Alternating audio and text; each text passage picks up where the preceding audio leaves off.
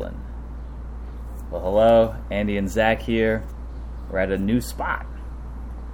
Indeed. This is Zanz, spelled Czanns, and we're in the Nations. Mm-hmm. And 51st in Indiana? Yep. Ish? Yep, we're on Indiana. Yeah. Yeah. I went to Zanz when they were just a little hole in the wall downtown, and I remember having a delicious blonde ale, which I believe is what you're drinking. It is what I'm drinking, actually. You want to try it? Yeah, if you don't mind. Yeah, here you go. While you're taking that sip, so Sans, when I don't remember where we tasted it, but when Megan and I got married, we had beer and wine at our reception, and so without getting into details, we did our entire wedding and reception like on a shoestring budget or whatever. But something that was important to me was to have local beer. So we had wine and local beers, and one of the local beers was Sans Pumpkin Ale. We had 4 local kegs. That was one of them. And because we've loved it ever since. I think we tried it. It was like the Mafiosa's. What's that event in the middle of the summer downtown? It's like the Mafiosa's beer festival or something. Oh, sure, yeah. I want to say it's in July or something. Yeah. But anyway, Mafiosa's does this thing. They didn't do it last year, but does this thing where they have all these different vendors and food and beer or whatever. And I think that was the first time we'd ever tried Sans Pumpkin Ale. And we ended up getting a mini keg of their pumpkin ale for our wedding in October. So that's how it happened. Nice. So yeah, we've known Sans for a while. Yeah. Well, I'm excited because this seems to be a really cool spot. Hopefully you can tell by listening that it's nice and quiet. Super chill. There's literally 2 tables on this patio, and we have one of them. Well, and literally 2 patrons, and we're both of them. Yeah, and they open at 4, and we start recording at 4:15. Did they really open at 4? Yeah. I got here at 4:10, and I was like, I wonder if they're even open on Monday. Anyway, they're open on Monday. We're here. Well, that's how we find out. Yeah. Yeah, as I was plugging it in, I went to their website to double-check the hours. And since today's technically a holiday, but you wouldn't think that a brewery would be closed on a July 4th, technically July 5th holiday. A lot of people were off today, and then I was like, maybe I should have taken off. I only had 2 sessions earlier. Yeah, I only had 1. They were fun. They were fine. Yeah. So all that to say, this might be our new spot. It's very convenient for me, coming from my last session of the afternoon. Right. Yeah. Well, and again, we love Bold Patriot, but there's music and there's... Right. The train was a thing last week. Yeah.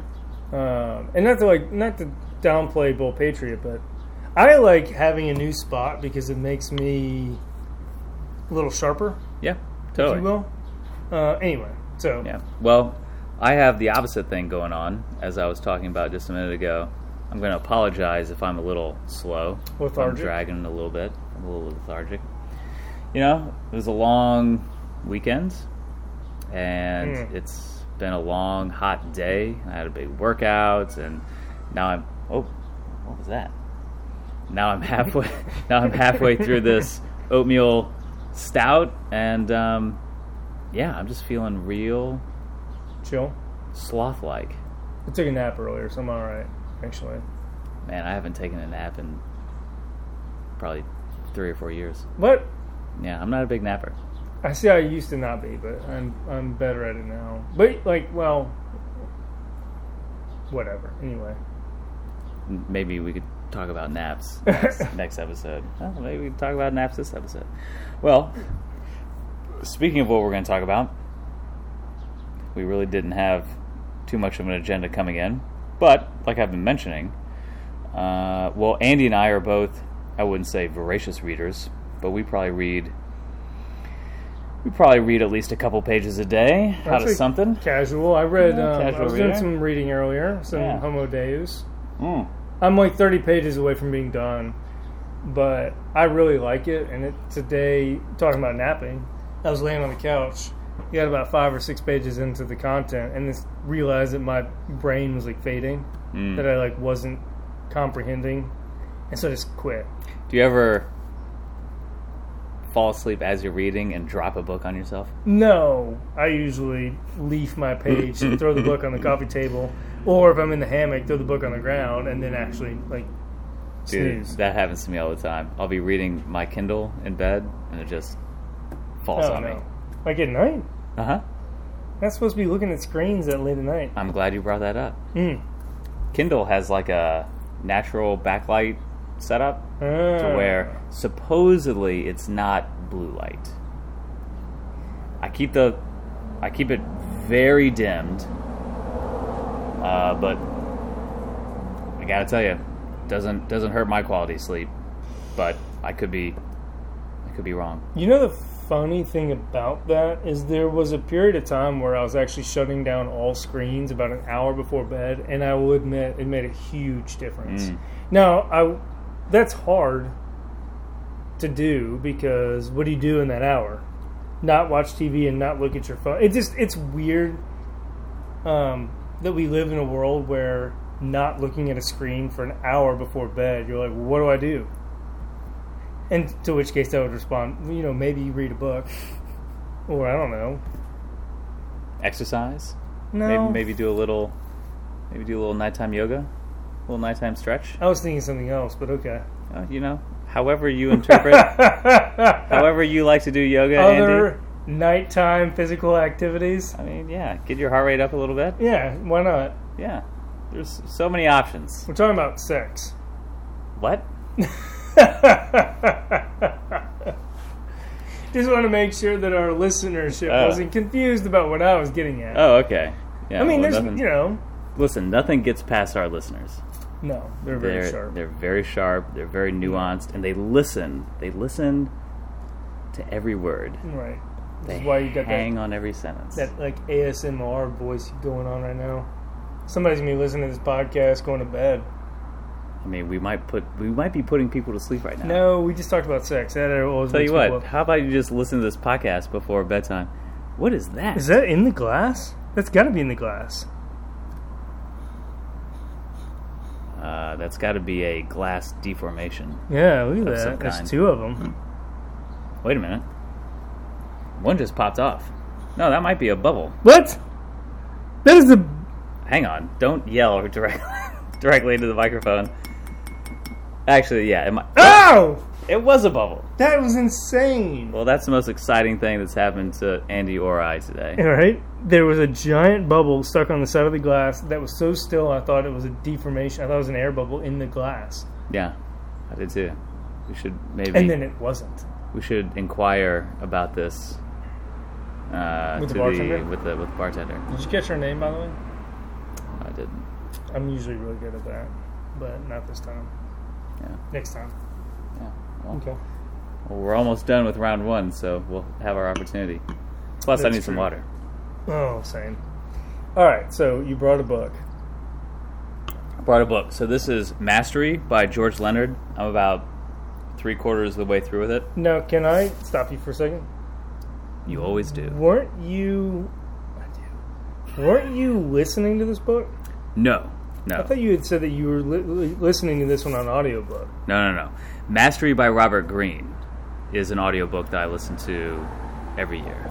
Right, and that's the one, because I was like, ugh. Yeah, and Andy with his... opinions. Andy with his critic's hat on it was fine. Doesn't... actually, we could probably do a whole episode on Robert Greene books. Although I've only read the one. You probably wouldn't have too much to say. But no, so Mastery by Robert Greene is a huge bestseller, a modern tome of advice about mastery, stories about mastery. Really, I really like his writing style. But this is not that. This is Mastery by George Leonard. And I believe this book came out in the 90s. Could be wrong. Let's see if I can look here. Speaking of books that came out a long time ago, 92. Influential. How to Win Friends and Influence People is a great book. They came out in 1925 or something. I don't know when it was first published, but Dale Carnegie, that's right. It's on my Kindle. You've read it, right? Mm-hmm. Of course you have. Yeah, man. It's That's why I get people's names, bartenders in particular. right. That's a Dale Carnegie thing. Yeah. I tell you, when I first got into fitness, I got into a huge, what you would Fight. call. That's a story for another time. I really got into what you would call like self-help books. Okay. I've probably read almost every self-help book under the sun, but in the Hall of Fame, short list, How to Win Friends and Influence People, definitely one of the top books. And it's funny reading those old-timey, that old-timey writing, but the lessons in there are timeless. And the other one that I reference all the time, even in my training, is 7 Habits of Highly Effective People. Is that a Robert Greene? No, that's Stephen Covey. I believe that book came out in the 70s or the 80s. But the most important, what I consider the most important lesson from that book, the most important habit, if you will, is seek first to understand, then to be understood. And I feel like that is so applicable to almost any, contentious human interaction, and is vital for almost any healthy human interaction. So, can we turn this into a fitness thing real quick? It's a free country, Andy. Well, let's exercise our... Seek first to understand, and then be understood. Last week, I was working with a client, and he's been dealing with some low back pain, like bad low back pain, for a while, a long time, and he asked me, or made a comment like, well, part of the reason I have all this low back pain is because I don't stretch enough. I don't stretch. Where I could have sought first to understand is I could have been like, well, what do you think stretching would do to help your back? I imagine that he would say something along the lines of alleviate pain or whatever. To which case I would be like, but does it? Well, Andy, I'm going to give you a little bit of pushback there. Okay. Seek first to understand. What I'm questioning right now is, if you really put yourself in his shoes, does he need someone to school him in stretching science? No. Listen. I'm talking off the cuff here. I don't know this guy from Adam, and you're like the second best coach I know. So I'll take that. So it's tricky. This perspective, if you will, seek first to understand, then to be understood. I think, and I hope I'm not being too critical here, I'm trying to make this the least controversial podcast ever, is I think you are jumping straight to being understood. Right. No, I wouldn't. At least in this particular conversation that we're having. That. Yeah, no, I would not argue against that. And to be fair, this is why that particular lesson strikes me so hard, is because as coaches, this is like the make or break mentality, mindset here. So as much as we would like to just throw the book at people, throw the science at people, that's not what people need. or want at first. And I might be going off on a tangent that may not even relate to your story. But I think a big part of what we should be doing as coaches, probably what people should be doing as parents or as leaders or as managers, is to wholly acknowledge someone's predicament, position, and their perspectives. And then, in a finessed way, drop some science on them. The difficulty, I will agree with you. The difficulty with this particular client, in this particular circumstance, is that the way the conversation unfolded was sort of this undermining my expertise and authority kind of conversation. Oh. It wasn't a, what do you think? It was a, well, we're doing something wrong because I'm not stretching enough. And I was like, well, hold on. So the conversation was more or less teed up to be a little bit combative. Oh, okay. So it wasn't just a, hey, well, what do you think? Like, do you think that I should stretch more? In which case, I probably would have leaned more into their preconceived notions or whatever, and then, like, kind of put my own finesse on it. Instead, it was this, well, my back hurts clearly because we don't stretch enough. And that's, you didn't say this out loud, but effectively, and that's your fault. And I was like, there's a lot to unpack here. Got it. Your assumption that stretching is the cure, and not your 9 hours a day of sitting at a desk. Right. Also, every time you move more, your back feels much better. So there must be something to that. And then here's where I leaned into it. I was like, because I only see him twice a week. Given the amount of time that we have to work together, stretching is not a good use of those resources at 2 hours a week. Now, if we were meeting 7 days a week, sure, we have plenty of time for it. But at 2 hours a week, we don't have time for it. So if you want to stretch, if you think stretching is good for you, I am going to support you 100%, but it's going to be outside of our session because we don't have time for it. It's just not a good use of our time. That's where I have difficulty because I'm quite literally, I am hired for my expertise.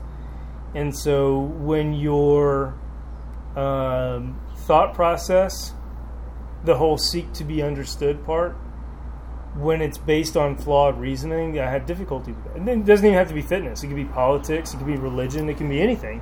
If your entire ethos is based on flawed reasoning, I have difficulty with that as a human being. I know this about you. Right. You do not. You put the no BS in A to Z no BS. Andy has zero patience. He gives zero wiggle room for anything that is not. Well, and it would be one thing if I was just pulling this out of my ass, but there's no literature to support the idea that stretching alleviates pain, improves performance, reduces injury risk. None of the literature supports any of those things. At best, it's a maybe.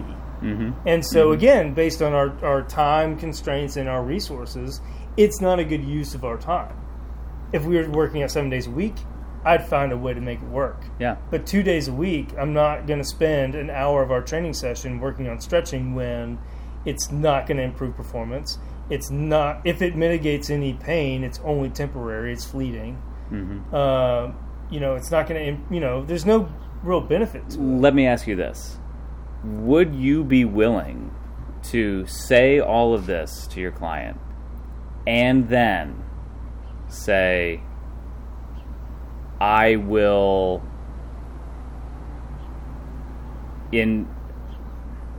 how should I put this? Eat my words? Maybe not even eat your words, but what if you communicate all this and then you say, but let's try it.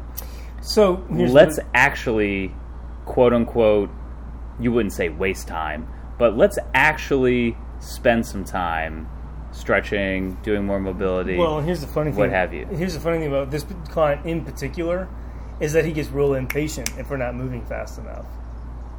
So that's another element to this. There's a little paradox there. There's a paradox there where he gets real impatient. His back bothers him. We'll barbell bench because he likes to barbell bench. But getting out of that position, leaning up out of the bench to go do something else causes pain. So what I'll do is be like, bruh, just bench and chill. Just lay on the bench. And about 30 seconds later, he's like, what are we doing? What's that? What are we doing? I'm like, we're resting right now. Well, why do you think that is? Probably because of his lifestyle around work. He's always this sort of... And I literally have to be like, I'm going to put you on a 2 or 3 minute timer. And that's fair. I mean, that's fair. 2 or 3 minutes. That's not me just willy-nilly pretending like I know what kind of time frame. It's quite literally a structured time, that we agreed on, 3 minutes between sets. You don't have to get up off the bench, which bothers your back. But that 3 minutes is what I need for you to recover so that we can perform on this bench press. So chill. And he gets impatient with that. Interesting. And so there's a lot of layers to this, and this isn't a universal thing that I've run into with a lot of my people. But I do have difficulty with, and I even told him, he's like, well, all these surgeons and orthopedics or whatever would tell you need to stretch before a workout and after a workout, or before gameplay and after. And I will tell you, at least in this situation, I might finesse this differently depending on who I'm talking to, that's based on antiquated research. And so, I'm sorry, if there's a lot of people that might be listening to this that I might be crucifying their favorite part of their workout, but stretching doesn't do what we thought it did, and it doesn't benefit performance, and it doesn't necessarily prevent injury risk. So I have difficulty spending time on it when we have limited resources. I can see you just fuming over here. I'm not fuming. That's the You're swirling. That's the July 5th heat coming off of this asphalt. All right, Andy, you're I mean, obviously you're 100% on the nose with all this stuff, and I don't really think this is the appropriate time or place with the recorders rolling to hash this out too much, but I'm afraid, from my take, it sounds like you haven't understood him yet.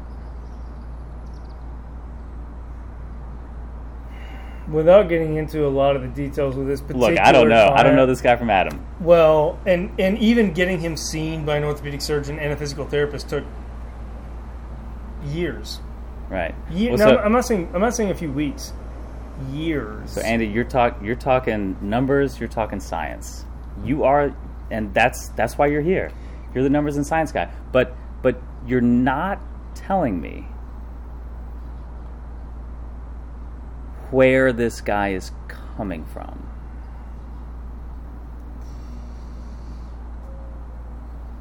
My frustration.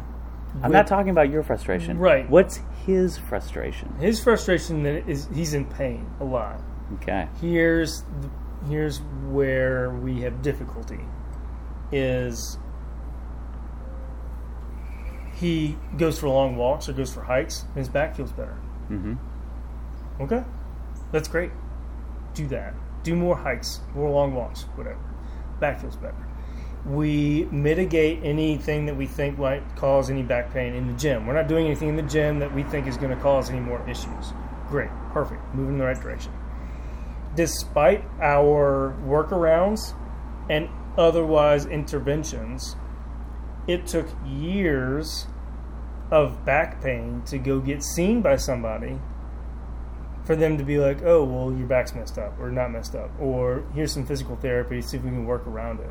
And even then, I've asked him, I'm like, well, once you get going to physical therapy, let me talk to your physical therapist to see if there's anything that we're doing in the gym that might be making things worse, or if there's things that we could do differently, or there's elements that I'm not even thinking of, that so we can collaborate and make your healing process faster, more efficient, more pain-free. Mm-hmm. he will not share that information with me and insists on, well, I'll just tell you. I'll just tell you if it's bothering my back. I'll just tell you. And I'm like, okay, that's fine. But, like, I'm here to help you. And when you're trying to put these barriers, and I guess what I'm trying to say is I'm trying to understand and I'm trying to be accommodating, but when you quite literally place barriers in my way, I was going to say, then I have difficulty being understanding at that point. Yeah, and it sounds like, and you took the words right out of my mouth, it sounds like this guy's throwing up a brick wall, and the only thing he's throwing over to you is complaints. My back hurts. What are we doing? 2 minutes is too long to rest. This, that. So that is a very frustrating position to be in as a coach, because it's your job and it's your passion to help somebody. And when you're working with someone who has these walls put up, and the only thing you're getting back is, these types of complaints, or these, like, sounds like he's stonewalling you on some of this feedback. That's hard. That's really hard. And that's what makes this topic of conversation, on the one hand, so tricky, and on the other hand, so important. And look, you're not this guy's, like, best friend, you're not his partner, you're not a part of his family, so you have a boundary yourself as a professional. And this might be one of those situations where it's like, we're just, we just kind of have to say, it is what it is, and we do our best. Obviously, you should continue to, educate this guy, do what's in his best interest, and try to break through here. But it sounds like this guy has a wall up that is fundamentally compromising the nature of what you want to do as a coach, and that's compromising his results and his progress. Right. And at a certain point, you're there every day. You're there to do your job. Sounds like he's not really committed to doing his job as a good client. Well, and this is a little bit of a throwback to a podcast that we did a long time ago, where I had that one client that she and I got into it because she didn't want to. She wanted to lose weight, lose fat, but she wouldn't track any of her food, take pictures, journal.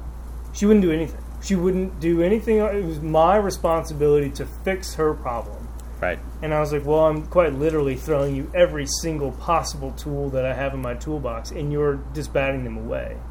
In a similar way, it's like that, where I will be accommodating to your preconceived notions, but I don't think stretching is a good use of our time in this particular circumstance. And I'm going to tell you that I think this is where coaching gets tricky, because on the one hand, we are hired to provide a service to our clients, right? And on the other hand, part of that service is to, in a way, be the educated professional who can tell you this is a good use of our resources and time, this might be less so, this is useless, or whatever. I'm supposed to help expedite this entire process. I am supposed to cut through all the bullshit and help you get from point A to point B as efficiently and safely as possible. So if you're going to ask my opinion or bestow your own opinion about stretching, I'm going to voice it. That's part of my responsibility as a coach and a professional, to say, while I understand I'm trying to understand your perspective here, given the circumstances and given the literature, I don't think it's a good use of our time. I think, if anything, moving more during the day would be a better intervention. And so here's where I compromised, is we're not going to stretch during our 2 hours a week, but I would like for you to do a 10 or 15 minute yoga session every day or every other day. I don't care. as many days as possible. 10 to 15 minutes. That's pretty non-invasive. You can go to YouTube. There's plenty of free 10 to 15 minutes. So how did that go over? Well, so I'll see him Wednesday. All right. Well, I will bet you a crisp $100 that he has not done it. Okay. I'm going to bet you a crisp $500 he hasn't done it. If I was a betting man, I might take you up on that. So I think at this point we've established that really, it takes two to tango. Right. So this particular client is not understanding like where you're at. Well, it sounds like he really doesn't have too much self-awareness to begin with. So all this to say, it sounds like you guys are kind of pitted in this kind of back and forth that has no end, has no redemption, has no finish. So I'm going to say let's bookend this conversation right here. Okay. I'll give you the last word, but I think the theme and the takeaway from this is, and hopefully I can tie this into the theme of this book here, because honestly, this book talks a lot about the dynamic between coach and trainee, and how there has to be some open communication there. There has to be a willingness to subject yourself to the process, and a huge amount of honesty that goes into it. And so honesty doesn't mean just not lying, but also,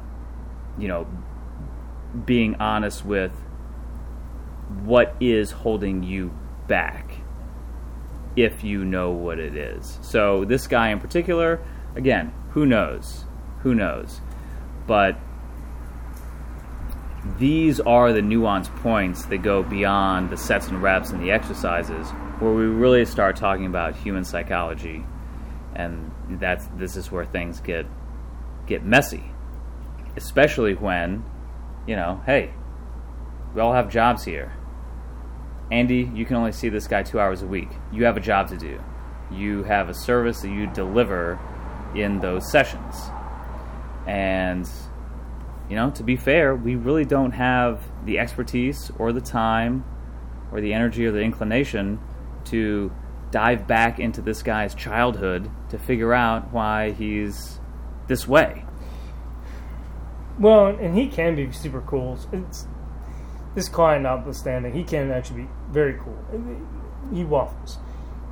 I guess to book in this conversation, there's 2 points that I'd like to make. The first, and we've talked about this before in terms of like my own experience with CrossFit, be coachable.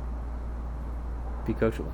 And also, and this goes to the clients or anybody who's hired a coach, you can ask questions.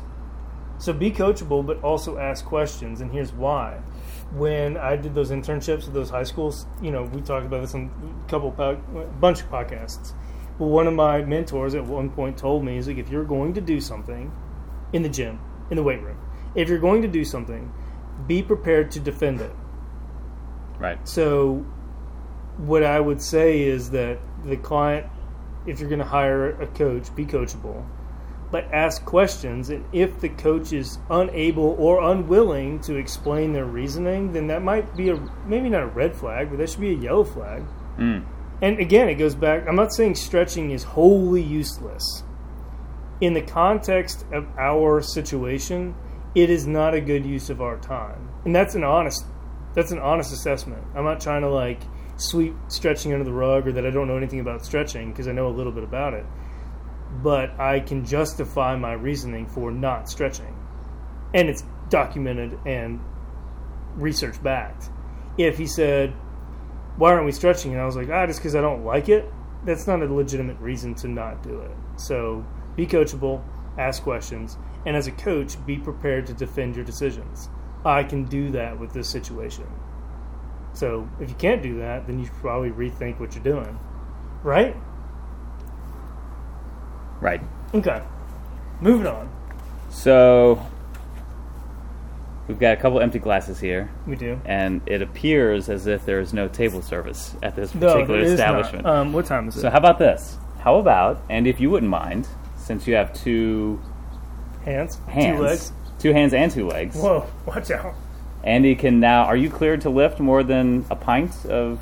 Oh, yeah. You Okay. saw me, I was pulling 30 pounds the other day. Yeah, that's right. So if you wouldn't mind, could you get us another round and some waters? Do you want the blonde?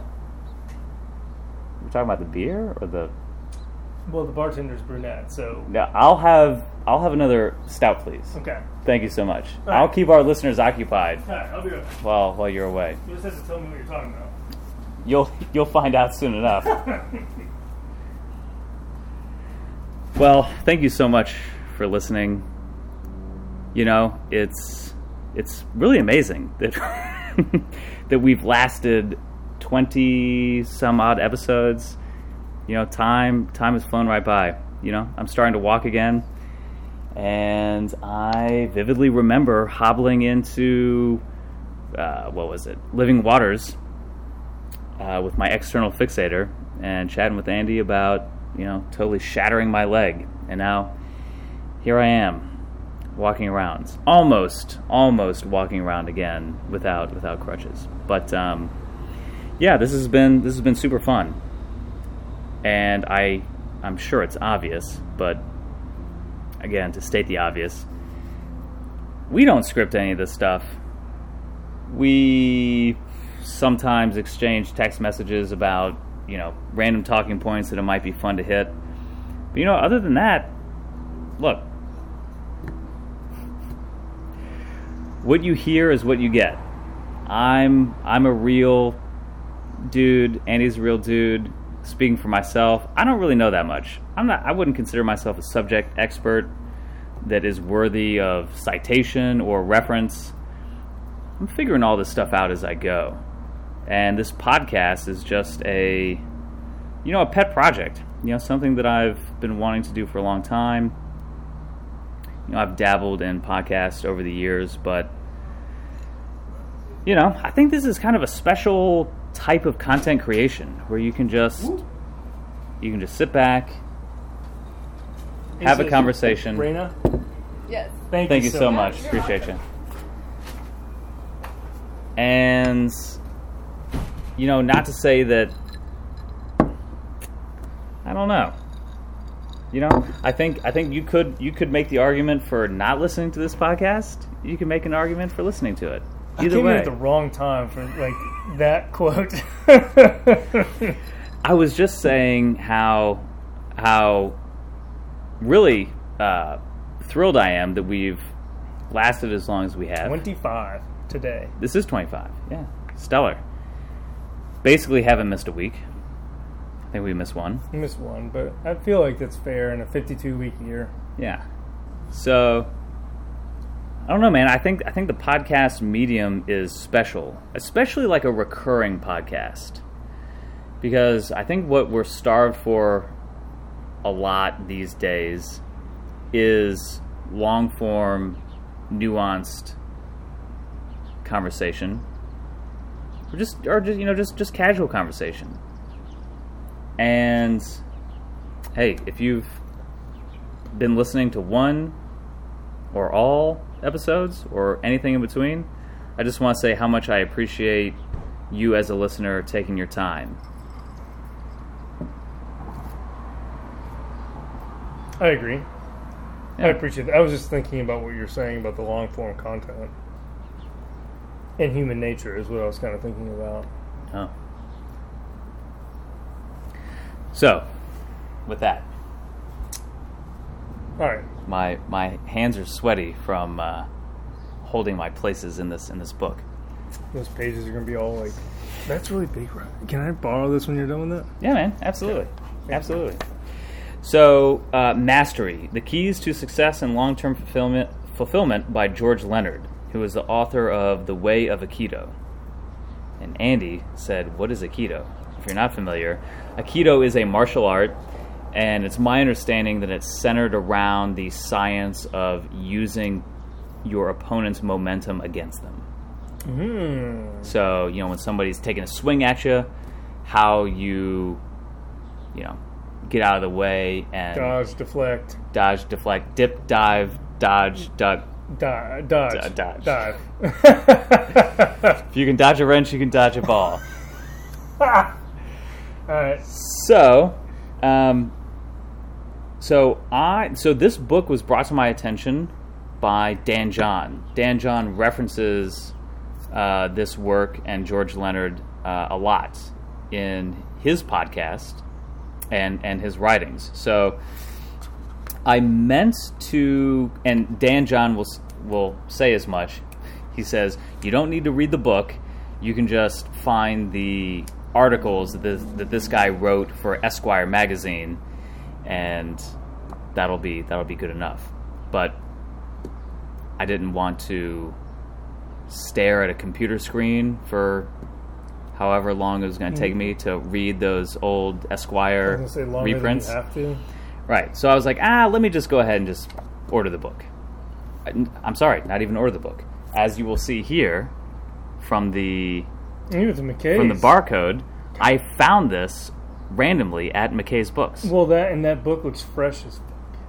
Yeah, and it was $1.50. Right, it's $1.50, and that book looks like it's never been opened. Yeah, right, exactly. So I just so happened to be perusing through McKay's, and I found it for $1.50, and I thought, why not? So, there's probably nothing in this book that you haven't heard before. If you're into self-improvement, if you're into fitness, if you're someone who has, a hobby or something that you're passionate about. But nevertheless, pardon me while I take a sip.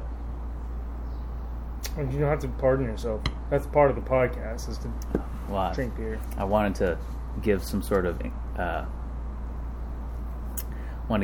signal that I was taking a sip, and that their podcast didn't just freeze. Well, and on their edge of the seats now. Right. So, all that to say, I've made a few notes as I've gone, but I thought, honestly, this first topic and this first note that I really took will probably last us for the last 15 or so minutes of this podcast. That's cool. So, Chapter 2 is called Meet the Dabbler, the Obsessive, and the Hacker. Ooh. Okay. So I'm just going to kind of maybe briefly go over this idea and then specifically dive into this highlighted section. So a big theme of this book is taking a honest look at the trajectory of mastery. And that involves a lot of plateaus. Okay. Right? Yeah. Most of our time is spent in the plateau. No matter what you're doing. If you're trying to be good at something, or you are good at something, you're going to spend the vast majority of your time at some sort of plateau.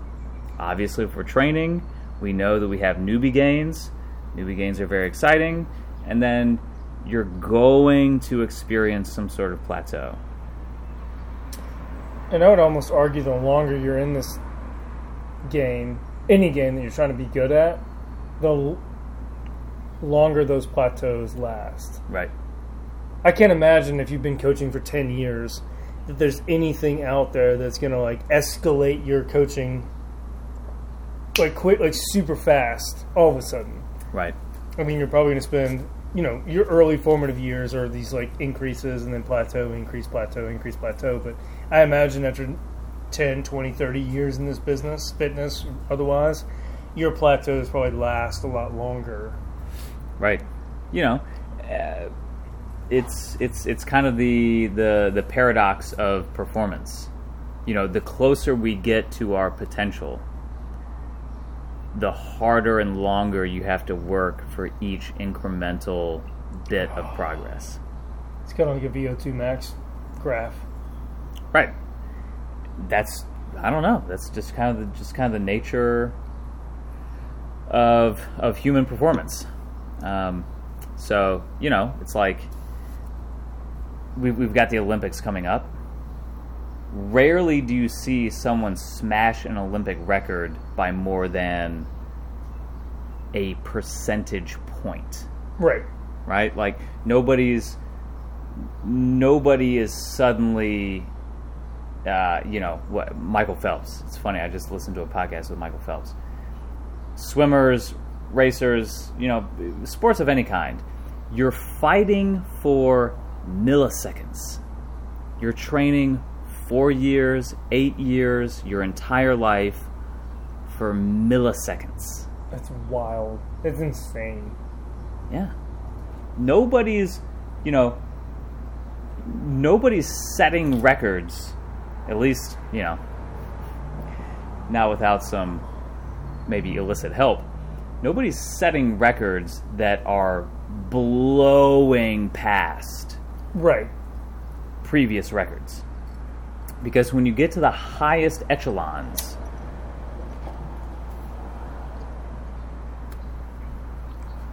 you're flirting with the top of the top of the top of the top. So, Olympics are on my mind, so obviously we see that a lot in sports. Well, so the better you get, the longer those plateaus you have to expect. Right. And we don't have to talk about this, but I'm just thinking about this while you're talking, is that the sports performance over the last 100 years has come a really long way. But we are reaching that plateau of what humans are physically capable of, I think. Yeah. I mean, when was it that the sub 4 minute mile was broken? It was 1920. Was that Bannister? I think so. Roger Bannister broke the mile run in under 4 minutes. No one thought that was possible. They thought your heart would quite literally explode in your chest. And what happened is after he broke that, 3 or 4 more people broke it within a month after that. Right. But all that is to say is that sports science has come a really long way in 100 years. But I think you're right. I think in terms of where people were in the 1920s, 1930s, is in terms of performance, and then everything we've been doing since then, leaps and bounds different. Mm-hmm. But I think we are starting to reach somewhat of a plateau of human performance. Sure. Okay. Anyway, that's why we need to keep coming up with new sports. I mean, it's only a matter of time before Call of Duty is in. Esports are really popular. Yeah. It's actually very wild. Well, it kind of makes sense. I mean, if you think about it, we've gotten as jacked and as fast and as skilled as a human body could possibly allow, practically. Sure. What is there left to do? Well, let's turn ourselves into ones and zeros and do it in the digital world. Oh, it's like Ready Player One. Right. You saw that movie, right? Mm-hmm. Or you read the book? Mm-hmm. Mm-hmm. I've never read the book, but I saw the movie. Seen the movie 3 or 4 times. Yeah. It's very good.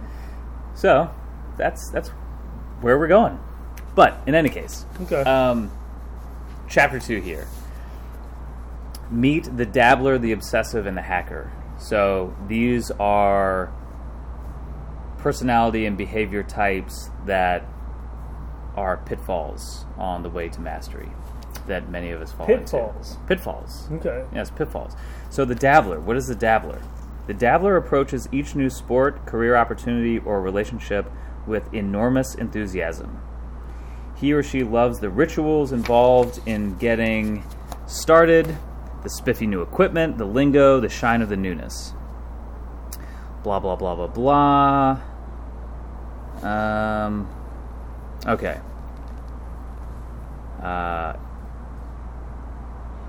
Okay, he can't wait for his next lesson. But the fall-off from his first peak comes as a shock. The plateau that follows is unacceptable, if not incomprehensible. His enthusiasm quickly wanes. He starts missing and skipping lessons. His mind fills with rationalizations. Maybe this isn't the right sport for him. Etc., etc. So the dabbler. There's a lot of sphere. How many times, Andy, so many. Do we run into the dabbler? Someone who comes in gung-ho and 3 workouts in, 3 weeks in, 3 months in, when the rubber meets the road and the honeymoon phase is over, they rationalize themselves completely out of the practice. This one's really tricky as a coach because I don't think this is the dabbler. This characteristic, I don't think is all that unfamiliar with the type of people that we work with.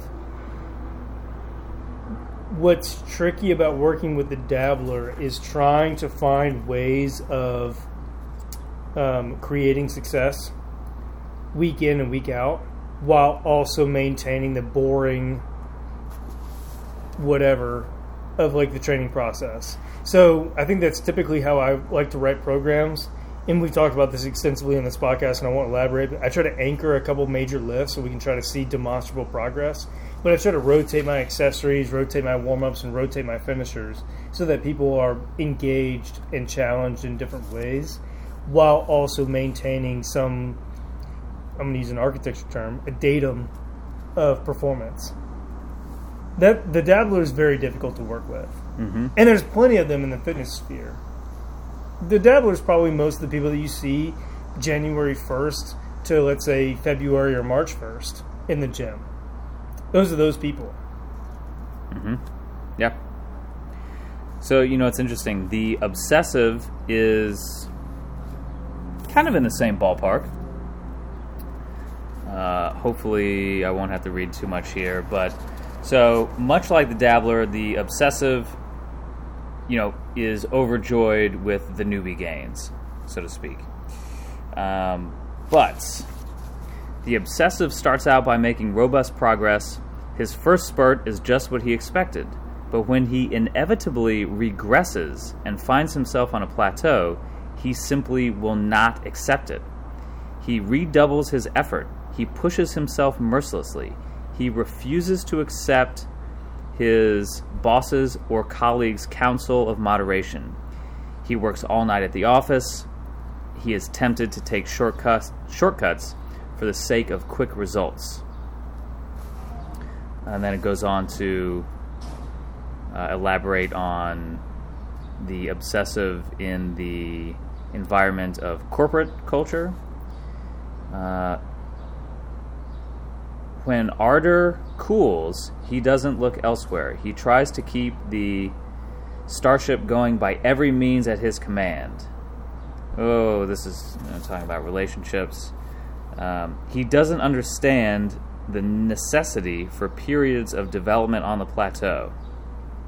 When it comes to interpersonal relationships, the relationships become a roller coaster ride with stormy separations and passionate reconciliations. Somehow, in whatever he is doing, the obsessive manages for a while to keep making brief spurts of upward progress, followed by sharp declines, a jagged ride toward a sure fall. When the fall occurs, the obsessive is likely to get hurt, so are his friends, colleagues, stockholders, and lovers. So this is someone who sticks with the activity or the behavior in question, but is constantly overworking and can't settle in for the ride. I think this one's a really challenging one from a coaching and as a trainee perspective, because on the one hand we know that pushing yourself is how you're going to make gains in the gym. You're going to make progress is to push your limits. That said, push too hard and you diminish recovery, diminish performance. So there's a sweet spot between doing too little to elicit gains and doing too much to detract from gains. And you want to land somewhere in the middle. And that's really challenging because that's an individual thing. Like for me, for you, for my clients, for your clients, that's an individual spot to be in. So depending on... I would say 9 times out of 10, most of my people, I can step on the gas pedal and they're going to be fine. 1 out of every 10, there's a client that I need to push on the brake pedal for them. I think for general population people, this is not me. I think I probably overdo it. I'm probably the brake pedal person. But for most of the people that I coach, most of them I can hammer the gas pedal and try to hammer them as hard as possible, and they'll be fine, and they'll make gains, and they'll be okay. For every 9 of those people, I have 1 that I have to put the brake pedal on and be like, look, I understand your enthusiasm for like getting after it and trying to squeeze out 1 more rep, 1 more set, 1 more day, 1 whatever. I get it. I understand that endeavor. But like, we might be doing that to a detriment of your overall performance, physique, whatever you want to call it. So let me pump the brakes. Like, this isn't enough. Right.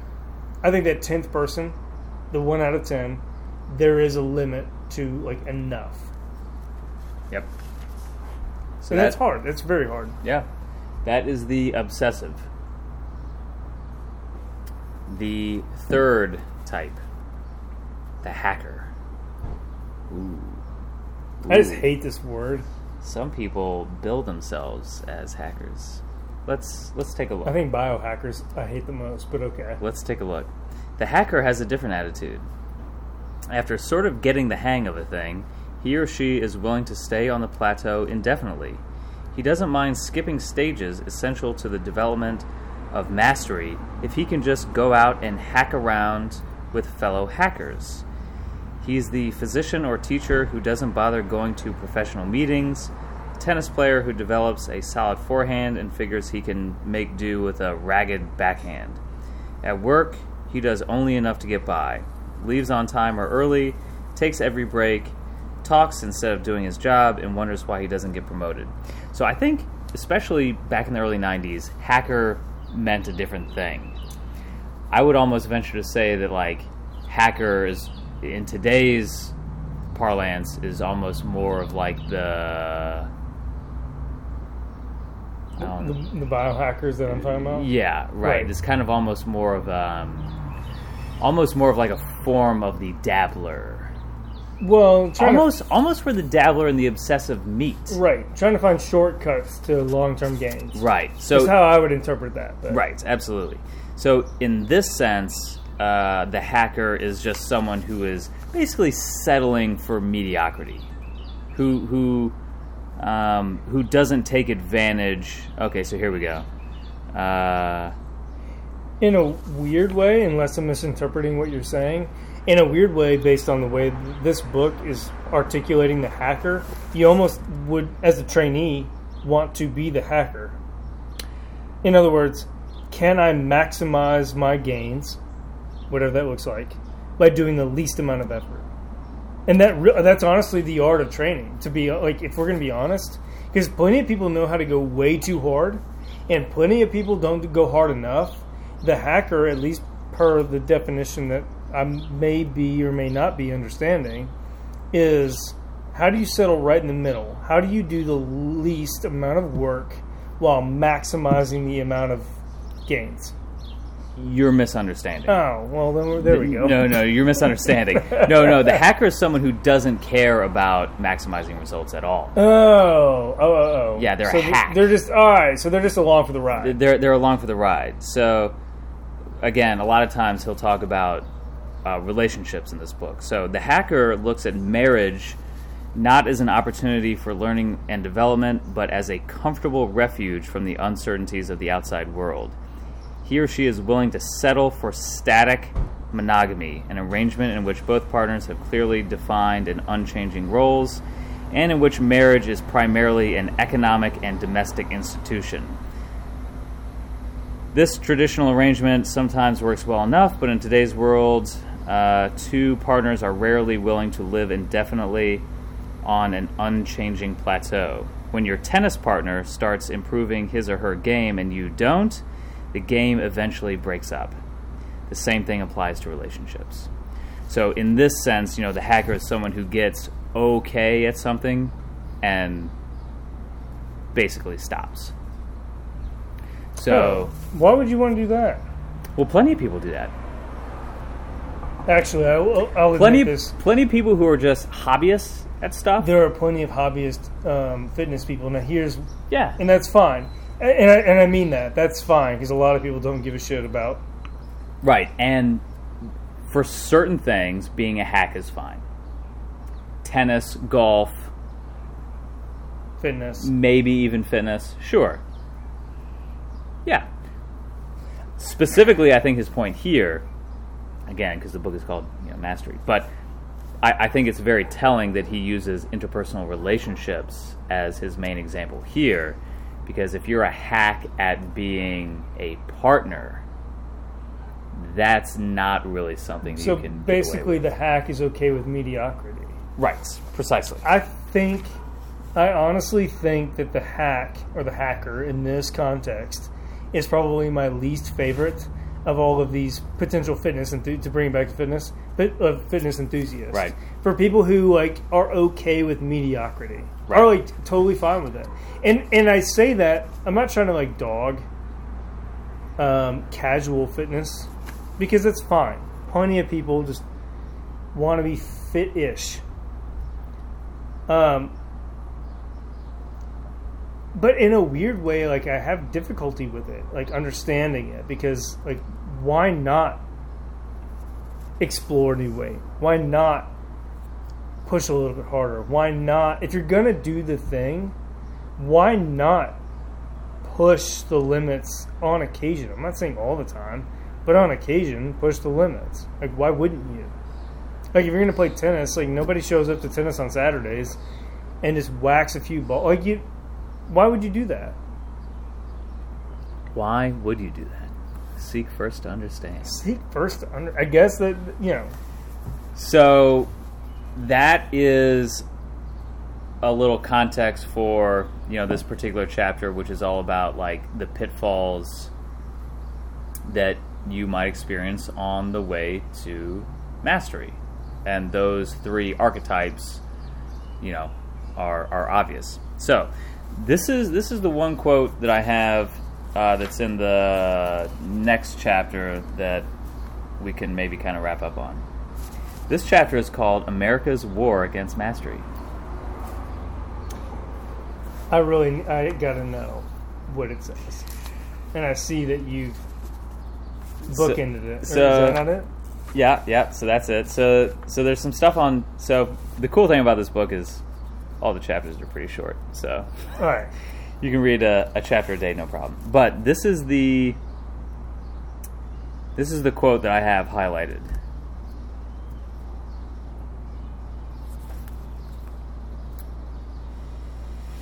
Well, I want to give you a little bit more context. So, America's War Against Mastery. Is that the name of this chapter? Is that what I said? Yeah. So basically, he goes on to talk about, kind of the darker side of marketing and consumerism and media, and how we're fed a bill of goods about the quote-unquote path of endless climax. Okay. So here's the quote that I have highlighted, because he starts talking about drug use as well.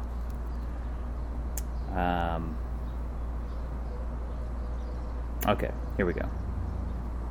In any case, you might suspect that the disproportionate incidence of drug abuse in the United States, especially of drugs that give you a quick high, springs not so much from immoral or criminal impulses as from a perfectly understandable impulse to replicate the most visible, most compelling American vision of the good life, an endless series of climactic moments. So his point there, doing drugs, gambling, playing the lottery, buying goods and services, buying shit that you don't really need, building 1985 Toyota 4Runners, all that stuff. I thought that quote kind of summed it up very nicely, in that, our brains are wired for these quote-unquote climactic moments. Immediate gratification. Right. The feeling of success. Right. And that makes sense. Again, if we're thinking in terms of like evolutionary biology, you kill the mammoth. Right. Or you procreate, you have a child. You somehow procure resources for yourself and your tribe. It makes sense that those things, those behaviors, trigger a dopamine response. Sure. And they feel good. Right? Nothing feels better than making babies. Am I right? So, it makes sense why these things are the way they are. But in today's society, when we can take shortcuts to those dopamine hits, when we can get versions of those feelings of success that are kind of cheapened or kind of hollow, it makes sense that people just fall into patterns of getting those hits. That's why social media is such a thing. Like, if you don't have anything to post, and you don't have any news that you want to follow up on or any friends that you follow up on, why do you even open Instagram? Probably there's some sort of deep-seated dopamine hit that you're going for. That's how, and again, this book was written pre-social media in the early 90s. Right. So the internet wasn't even a thing. But it's very interesting, his take on drug use as well. You take the drug, you get a quick high. Can you really blame anybody for wanting that feeling, for wanting that feeling or that sense of success? Because that's really what it is. Why do we get a dopamine hit? Because that's our body's or our brain's way of telling us you're successful. You've done something that is, positive or what have you. So I thought that was very interesting. So America's war against mastery, well, it all goes back to, listen, if you want to reach the upper echelons of performance, you have to forego the dopamine hit for a long time. You have to be willing to work without the cheap hits, so to speak. Well, and the funny thing about that, at least in terms of fitness, is the dopamine hit, I feel like would only actually ever happen if you, let's say you PR your deadlift, or PR your bench, or PR your squat.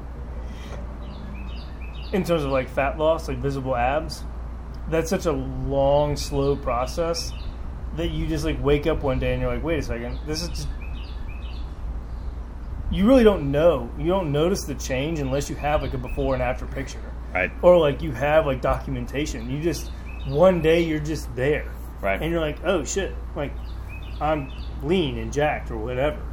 So I would argue that if you're a trainee or a coach, that reorienting the dopamine hit around the process versus the outcome is the better way of staying in the game long term.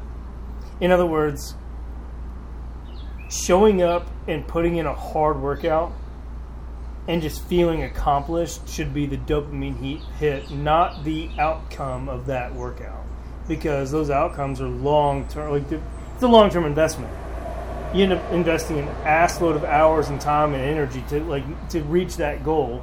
So if you rework that sort of dopamine hit around the outcome versus the process, it'll be a lot easier to actually reach that outcome. and also like do the thing day in and day out. Right. The dopamine hit could come from the process of showing up and putting in the work. That is the secret, if there is one. It's not a secret. We just told it. I'll tell all my clients that, and that's the same thing. It's that sort of, if you want to call it like radical, like honesty, is like fall in love with the process. Fall in love with getting your ass kicked day in and day out. How many times have we heard that? You got to fall in love with the process. Because if you're looking for the accolades, if you're looking for the fireworks, like if you're lucky, that shit comes once a year. Right. You know? Just like July 4th. I'm glad you picked up on that reference.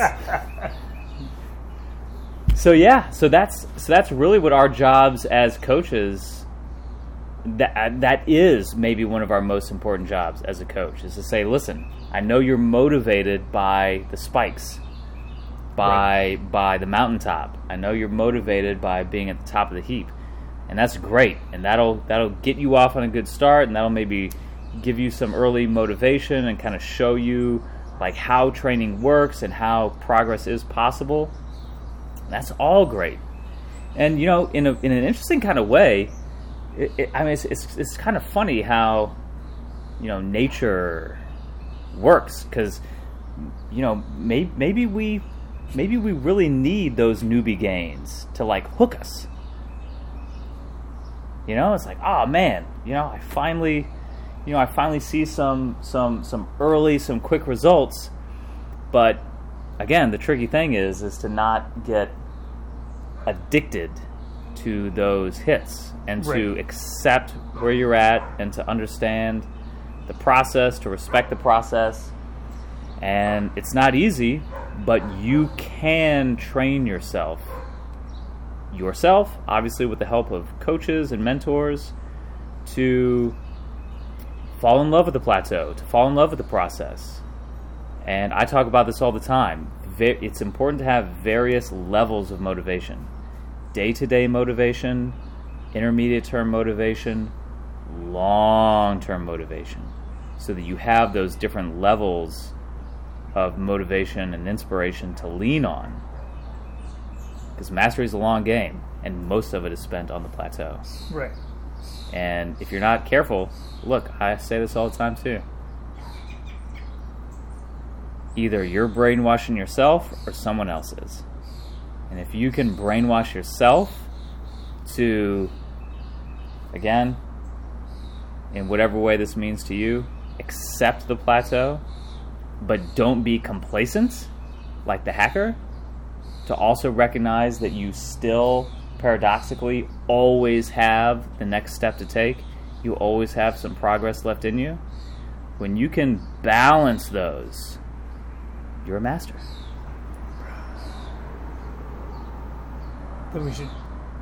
I had a comment, but I'm not going to say it. I think we should end right there. That was a great one. A to Z, no BS. We'll see you next time. Bye.